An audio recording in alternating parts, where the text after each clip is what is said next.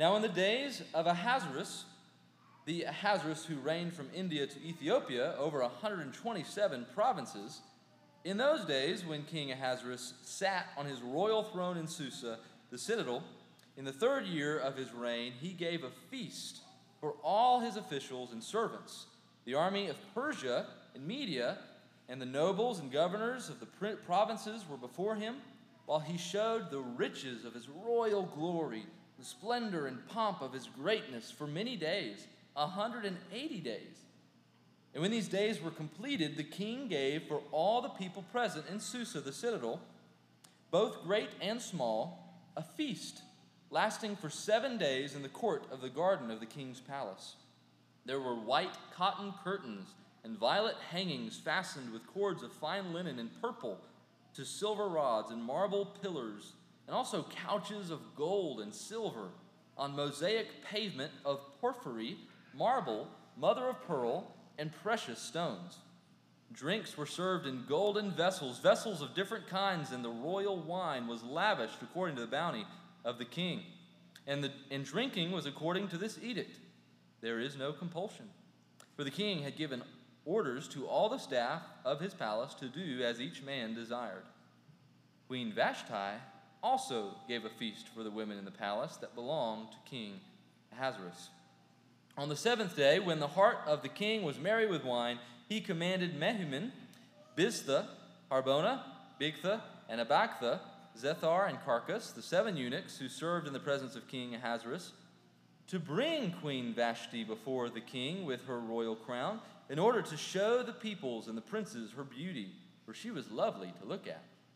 But Queen Vashti refused to come at the king's command delivered by the eunuchs. At this the king became enraged, and his anger burned within him. Then the king said to the wise men who knew the times, for this was the king's procedure, toward all who were versed in law and judgment, the men next to him being Karshena, Shethar, Admatha, Tarshish, Meres, Marsena, and Memucan, the 7 princes of Persia and Media, who saw the king's face and sat first in the kingdom. According to the law, what is to be done to Queen Vashti because she has not performed the command of King Ahasuerus delivered by the eunuchs? Then Memucan said in the presence of the king and the officials, not only against the king has Queen Vashti done wrong, but also against all the officials and all the peoples who are in the provinces of King Ahasuerus. For the queen's behavior will be made known to all women, causing them to look at their husbands with contempt, since they will say, King Ahasuerus commanded Queen Vashti to be brought before him, and she did not come. This very day, the noble women of Persia and Media, who have heard of the queen's behavior, will say the same to all the king's officials, and there will be contempt and wrath in plenty. If it please the king, let a royal order go out from him, and let it be written among the laws of the Persians and the Medes, so that it may not be repealed, that Vashti is never again to come before King Ahasuerus. And let the king give her royal position to another who is better than she. So when the decree made by the king is proclaimed throughout all his kingdom, for it is vast, all women will give honor to their husbands, high and low alike. This advice pleased the king and the princes, and the king did as Memucan proposed. He sent letters to all the royal provinces, to every province in its own script, and to every people in its own language, that every man be master in his own household and speak according to the language of his people. May God add a blessing to the reading of his word. Esther chapter 1. So I've got good news for you this morning. The men can remain seated. This isn't a women's Bible study in the book of Esther. I know that's kind of the way this book is commonly used, but it is the word of God intended for the building up of all people, men and women. Every page of Scripture from Genesis to Revelation does that, and we are committed to preaching expositionally here at Main Street, and that includes Esther, this great book of hope and promise in the midst of waiting, especially in times when it seems like God is particularly silent. Did you know that in 10 chapters of Esther, the name God or anything about God is not mentioned one single time? This has caused a lot of problem for folks who've read the book of Esther throughout history because God is not there. A lot of people have struggled with that. Martin Luther, one of those who really struggled with the book of Esther. But from its earliest days, it's been considered a trustworthy book of Jewish history, inspired by God, and therefore useful to make us complete and equipped for every good work. To give you a little bit of background, Esther takes place in the mid-400s BC, right in the middle of, you might remember, Nehemiah's great conquest to come out of Babylonian rule and into the land of Jerusalem to rebuild its walls.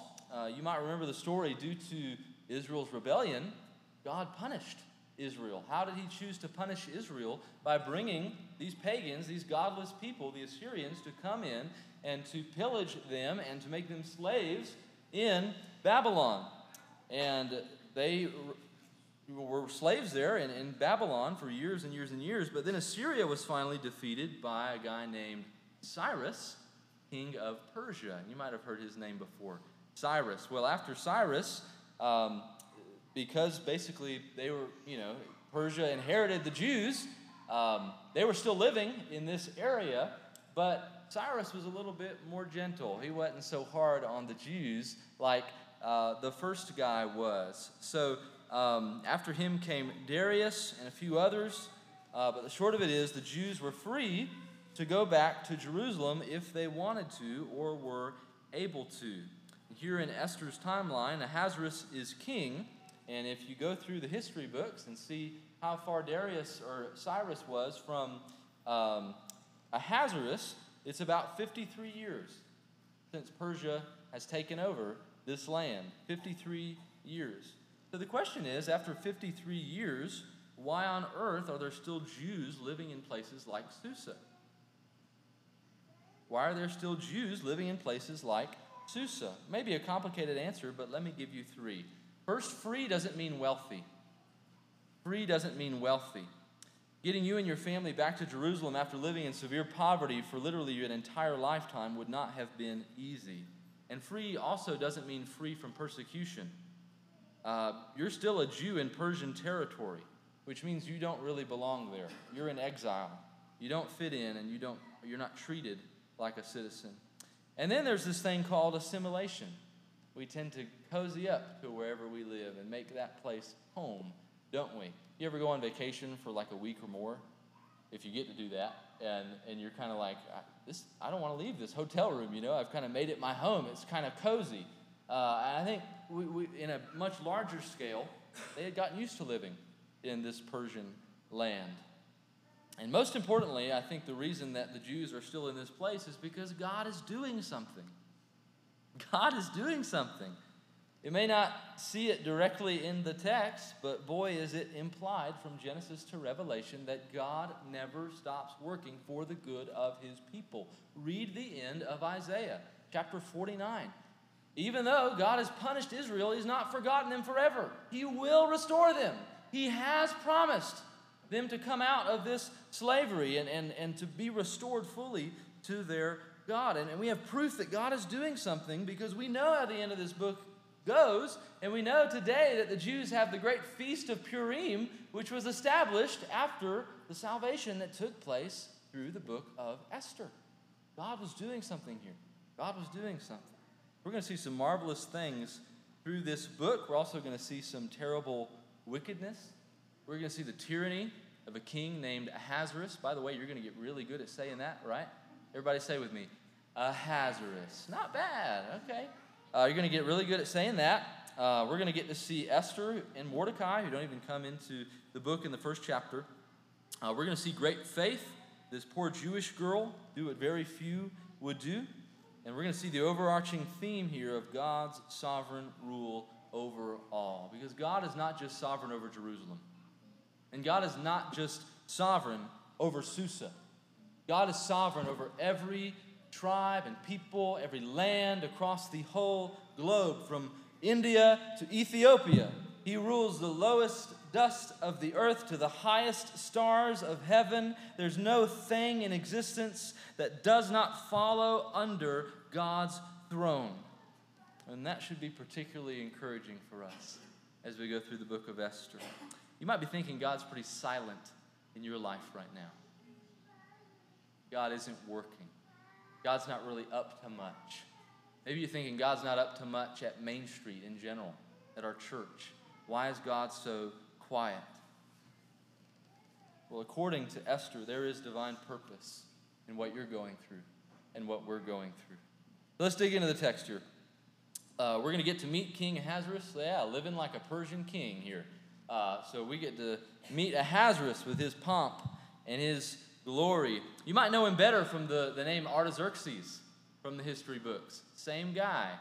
The writer of Esther refers to him as Ahasuerus, so we're going to keep calling him Ahasuerus. But he is, from the history books, Artaxerxes, talking about the same person. What do we know about him? Well, he's king of Persia.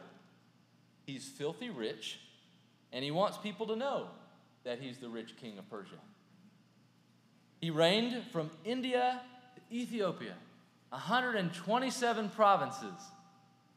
Maybe you need to look at India to Ethiopia on a map, because that's a lot. That's kind of like all of the southern Middle East area and a little bit of Africa. He was like, that's mine, right?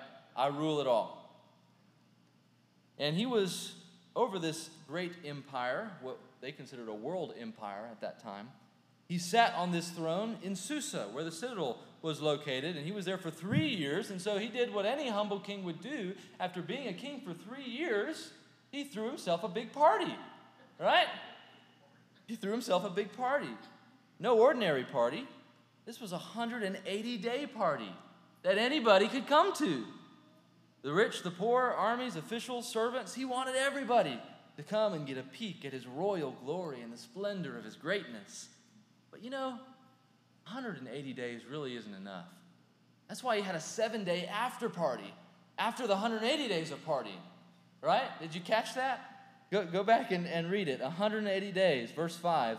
And when these days were completed, the king gave for all the people present in Susa, the citadel, both great and small, a feast lasting for 7 days in the court of the garden of the king's palace. And what was there? Well, there was white cotton curtains, violet hangings fastened with cords, of fine linen, silver rods, marble pillars, couches of gold, mosaic pavement made of the mother of pearl.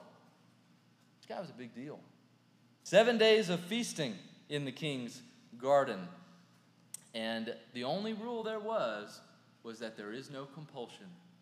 Have as much as you want, drink as little as you want. Let each man do as he so desires. And every individual golden drinking vessel, none of them alike. Have as much as you want. Ahasuerus was the textbook definition of the word lavish. Is that fair? I tried to think of a modern day example and couldn't really find someone quite this close.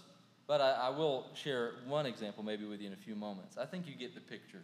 If you ever come to my house and you see a couch made of gold, you can fire me. I give you full permission to fire me. Okay? I don't even know how that would be comfortable. But one thing I do want you to notice here is all the details that were important to this king. I've heard it said before that when government starts putting rules and regulations regarding the size and shape of bananas at grocery stores that they're allowed to sell, they have the appearance of power, but are actually very weak.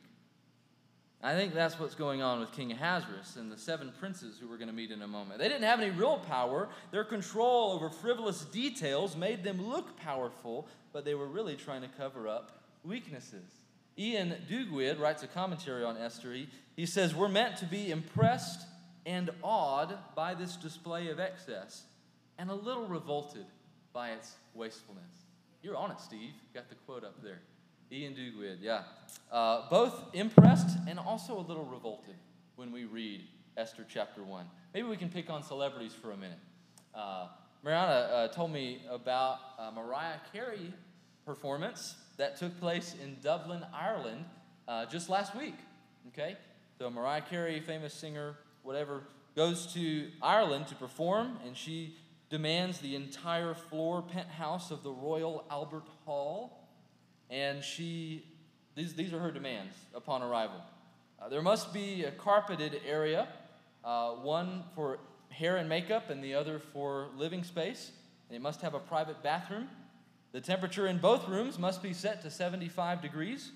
The room is to be furnished with one 3-seat couch one two-seat couch, or 2 large comfy chairs, plain color, no busy patterns.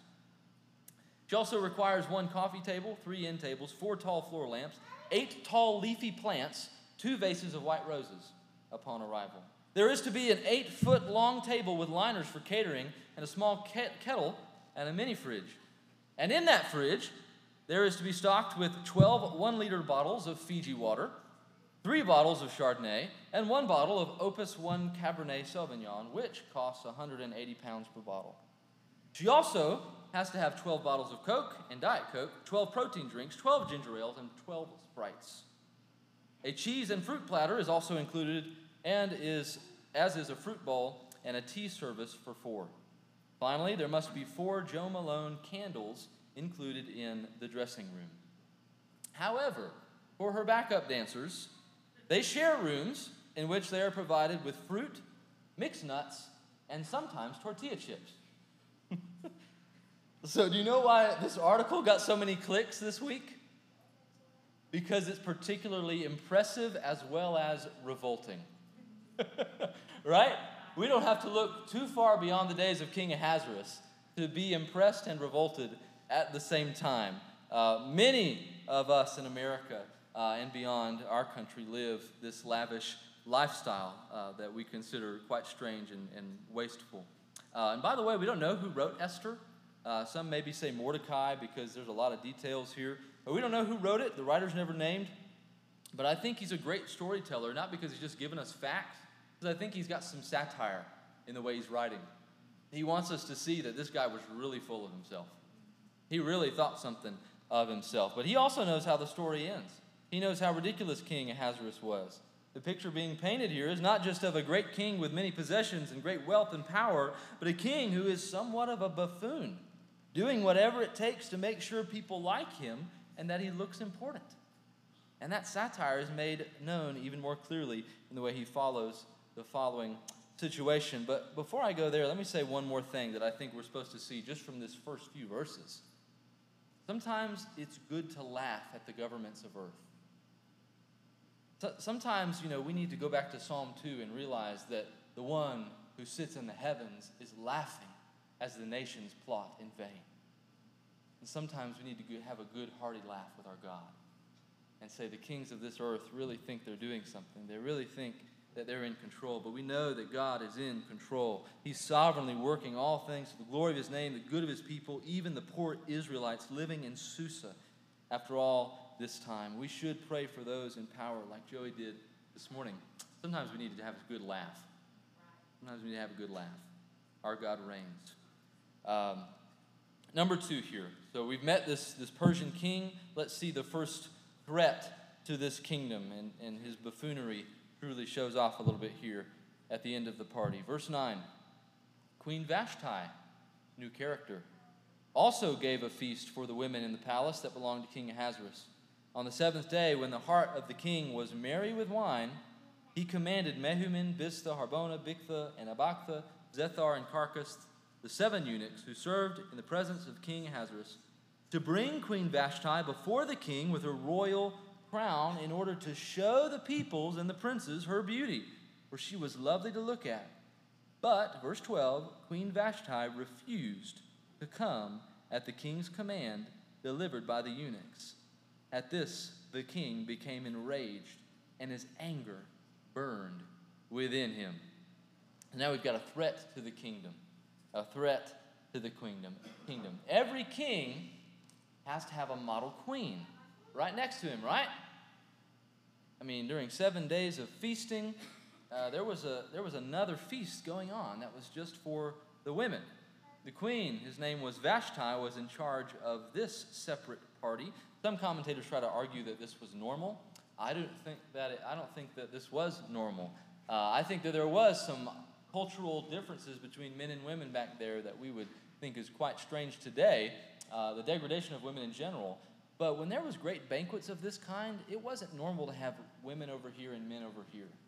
That wasn't normal in those days. But here we have the king making sure that all the men can come in and do their partying, drinking and smoking their cigars without the women getting involved.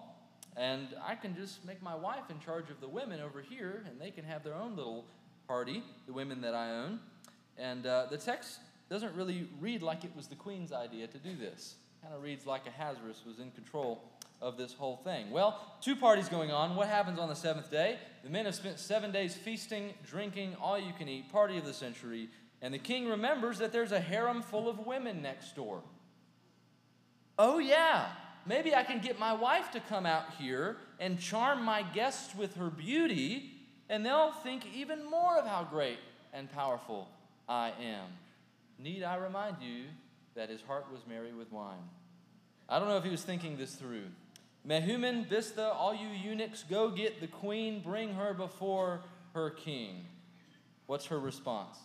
Vashti says no. No thanks. Not interested. I'm not going to go out there and be your trophy wife. You're something to hang on your shoulder. I'm not into that. With this refusal, the king became enraged, and anger burned within him. I'll remind you once more that 7 days of drinking will create some problems. And so this is where the writer's satire comes into play, because the king goes from this great wise ruler full of power, ruling for 3 years, to now he's just kind of like a drunken playboy, mad that he didn't get his way. This is the king, the world king, ruling from India to Ethiopia. But his power is really just a facade. He even calls in his 7 helpers, 7 dwarves. No, they're 7 princes, right? His 7 princes. What do I do? I don't know what to do. He has no idea what's going on. And the first question he asks to these 7 wise men, he says, what does the law say? He doesn't even know what his own law is. What does the law say? What should we do? What happens when the queen disobeys her king? If the king didn't know, you'd think with his great pomp and glory, he could just decide right then and there what should happen to her. But he doesn't. He gets these 7 princes to come and help. In verse 16 and 17, Memucan comes up with this great theory. Memucan says, in the presence of the king and the officials, not only against the king has Queen Vashti done wrong, but also against all the officials and all the peoples who are in all the provinces of King Ahasuerus. For the queen's behavior will be made known to all women, causing them to look at their husbands with contempt, since they will say, King Ahasuerus commanded Queen Vashti to be brought before him, and she did not come. Horrors. Horrors. This offense is truly unacceptable, a danger to the empire. They are now fearing the great female Persian revolt of the century. And it really escalated quickly, didn't it? They're quite scared. She has not only wronged the king, she's wronged the whole empire. Now women will rise up against their own households and the men that are supposed to have control over them. And Queen Vashti, well, she didn't put up with Ahasuerus, and they're gonna say they don't have to put up with their husbands, and if they don't do something about this, there's going to be wrath and contempt in plenty. A simple mouse has squeaked with a no, and the entire Persian kingdom is flustered, has no idea what to do. They're scrambling together like chickens in a slaughterhouse, trying to find a solution. It's hard to live in a world where wisdom and power are so often disconnected. Wisdom and power. Got the quote on the screen here. When power and wisdom are disconnected, people get hurt. When power and wisdom are disconnected, people get hurt. There are a lot of people who have a whole lot of authority and love to bang their gavel, but have no idea what they're doing or how to rule well. Maybe you see this in your workplace. Maybe you see this in your current job or other jobs you've worked. You're going to see this in different facets of our own government system and in different governments across the globe. You see it in the domineering husband who believes his wife is truly an ornament for his arm, a mere caretaker for his offspring. When power and wisdom are separated, people get hurt. I don't want to get too far off the text, but one way I think this can apply in our day and age is something called church hurt. You guys have all heard of church hurt, I'm sure. And one reason I think why church hurt is one of the worst kinds of hurt is because power and wisdom are usually disconnected when it happens. Perhaps the congregation has power but no knowledge of Scripture or a healthy relationship with Jesus. They overrun every pastor they ever have. Perhaps the pastor has power, but he's a fool, seeking to please man and earn an easy wage and a good following. Perhaps it's more of an internal issue of division. One side believing they have great wisdom and know something the other side has not yet discovered. And because they believe that, they ignore whoever is getting hurt by their actions because they believe they are right. This is why people never come back. Because when wisdom and power are disconnected, you end up with a laughable chicken fight in which nobody wins and everybody goes home bruised and broken. I don't know about you, but I think Jesus intends more for his church, for his people. Reading a book right now called Why We Love the Church by Kevin DeYoung. It's now in the vestibule if you're interested as a pastoral recommendation. He gives several examples on how people critique the bride of Christ, and I'm going to read many of them and hope that at least one of them convicts you. Does that sound good? Here is what he says. They bemoan the overprogrammed church, but then think of 100 complex, resource-hungry things that the church should be doing.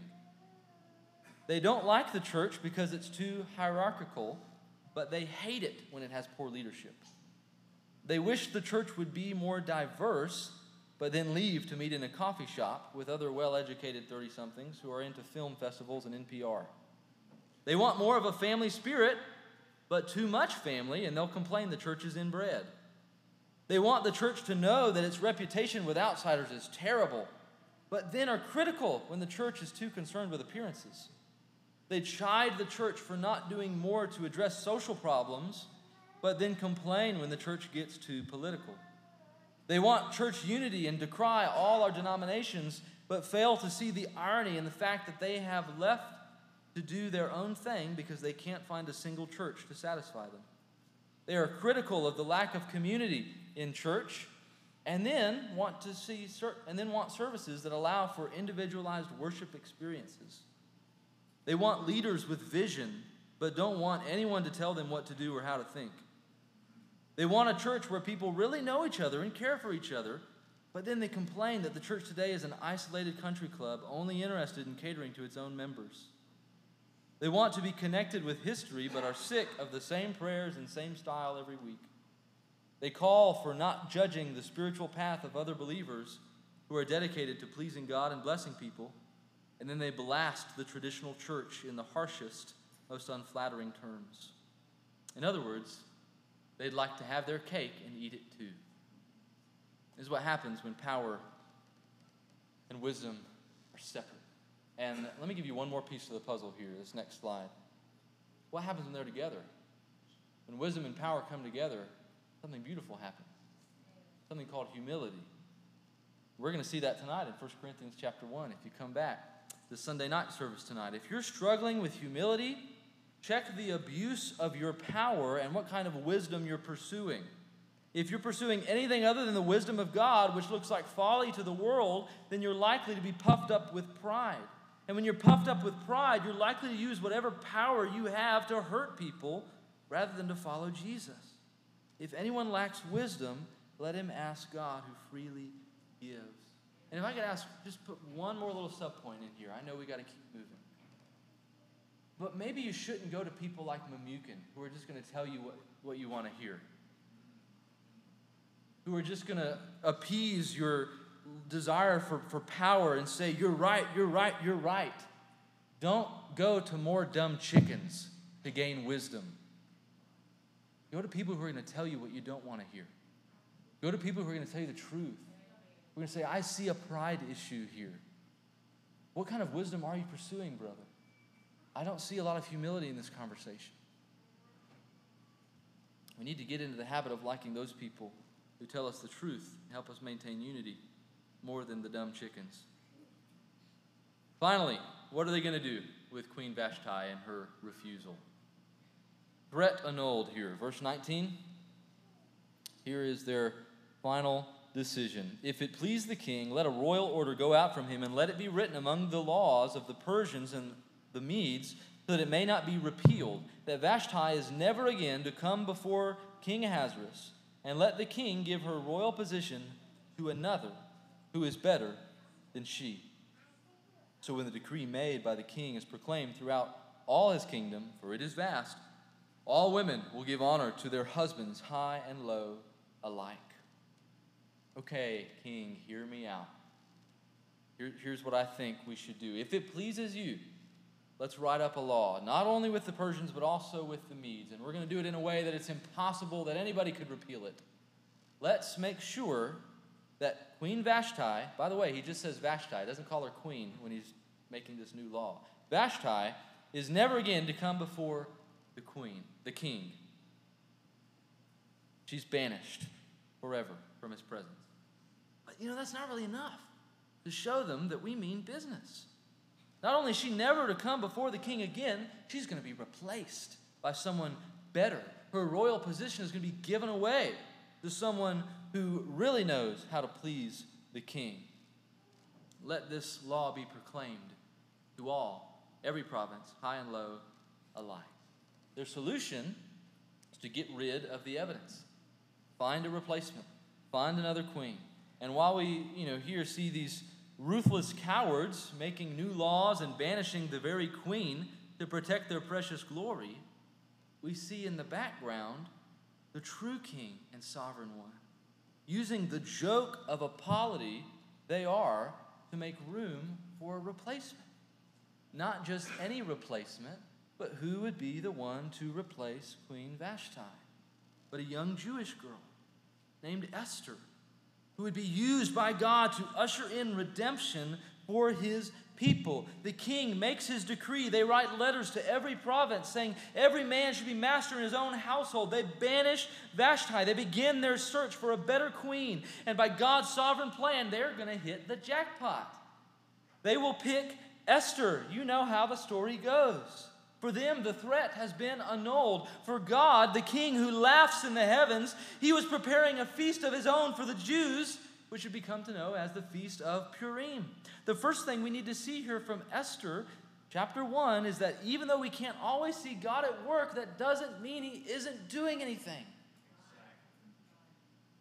This ridiculous 180-day plus 7-day party would not have mattered at all to the Jews of that day. What does that have to do with them?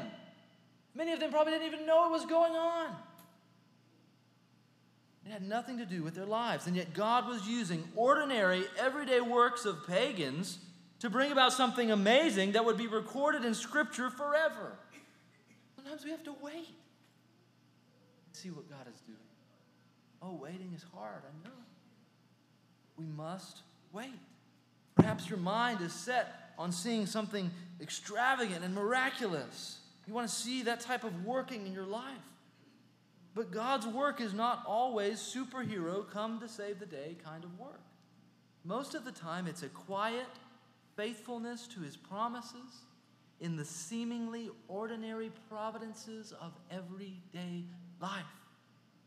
And he uses those everyday means to make us more like his Son, to make us more like Jesus. You might feel like he's silent. And I'm sure those Jews in Susa felt like God was silent. But wait on the Lord. Put your trust in him. Psalm 121, verse 3, he will not let your foot be moved. He who keeps you will not slumber. Behold, he who keeps Israel will neither sleep nor slumber. The Lord is your keeper. The Lord is your shade on your right hand. The sun shall not strike you by day, nor the moon by night. The Lord will keep you from all evil. He will keep your life. The Lord will keep your going out and your coming in from this time forth and forevermore. That promise is yours if you are a believer in Jesus Christ. Secondly, we shouldn't fear foolish leaders like Ahasuerus. We shouldn't fear foolish leaders. In fact, it's good not to take the glory and power of any leader in this world too seriously. Instead of getting angry next time you're watching Fox, CNN, NBC, or whatever your news channel choice is, instead of getting mad and throwing the remote at the TV, probably a good idea to laugh and to think of the one who's truly in control, the one who holds all things in his hands. Have a good, hearty laugh with the Lord when you see fools called leaders showing their hind ends. That's what our Father does. Don't fear the 2020 presidential election. Don't fear your boss at work.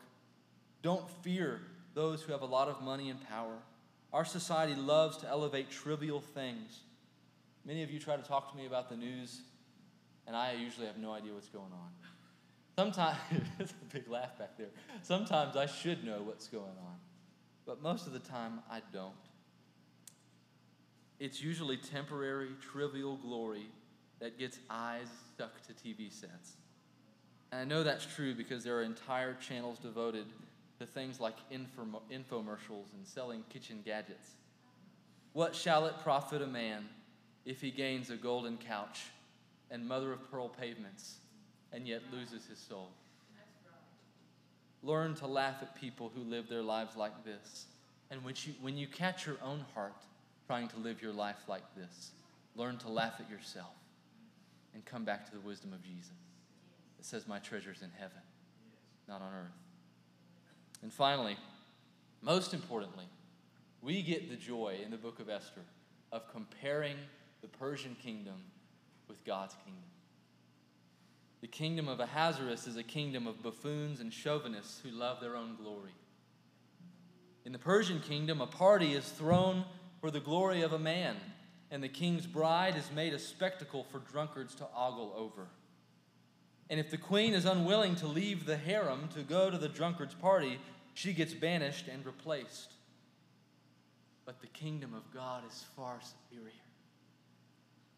God has his own banquet that he's throwing. And it's not just 180 days. It's forever. It's an eternal banquet. And this banquet is not to boast in the pomp and glory of man, but of the great love and holiness of Jesus Christ, the true King. He's the King honored at this banquet. And he also has a bride. He also has a bride. He doesn't use this bride for abuse and abandonment, but she is invited front and center so that he can lavish his grace and mercy on her. His bride is the church, and he washes her with his own blood and gives her a righteous robe to wear to this banquet, and he never leaves her, and he never forsakes her. In fact, he says, banish me, save the bride. Banish me, save the bride at this banquet. Our groom is not Ahasuerus. Our groom is Jesus, and he beckons us to join him at his feast, full of love and sacrifice, knowing that your sin deserves death and hell and judgment and wrath, and he willingly takes that upon himself, dying the death we deserved, so that we can be presented holy and blameless at the King's banquet. Who would want a husband like Ahasuerus? Who wouldn't want a groom like Jesus, who woos us to himself at his own self-sacrifice? But I must warn you, if you reject this gospel, this invitation to the Father's feast, you will be banished like Queen Vashti. He loves his bride. He woos her. He invites her. But there is a warning that those of his bride who do not know him and are not covered with his blood must be banished, must be rejected at the entryway to this banquet. Your sin will remain on your own head. The perfect judgment of God will sentence you to forever hell. I promise you that this King is good and his kingdom is forever. He teaches husbands how to love their wives, full of self-sacrifice and joyful willingness to lay down their lives for their spouses. He teaches us how to flee temporal, material things and cling to the things of God, which are of eternal value. He teaches us how to laugh at the calamities of earthly thrones because he holds all things in his hands. But most of all, family, for those who believe, He washes us with his own blood and has prepared a feast for his bride and a white robe that makes us righteous to enter the banquet forever and ever. But let's look forward to that feast this week as exiles on this earth. Amen. Let's pray. Thank you for listening to another message from the pulpit ministry of Main Street Baptist Church in Spindale, North Carolina.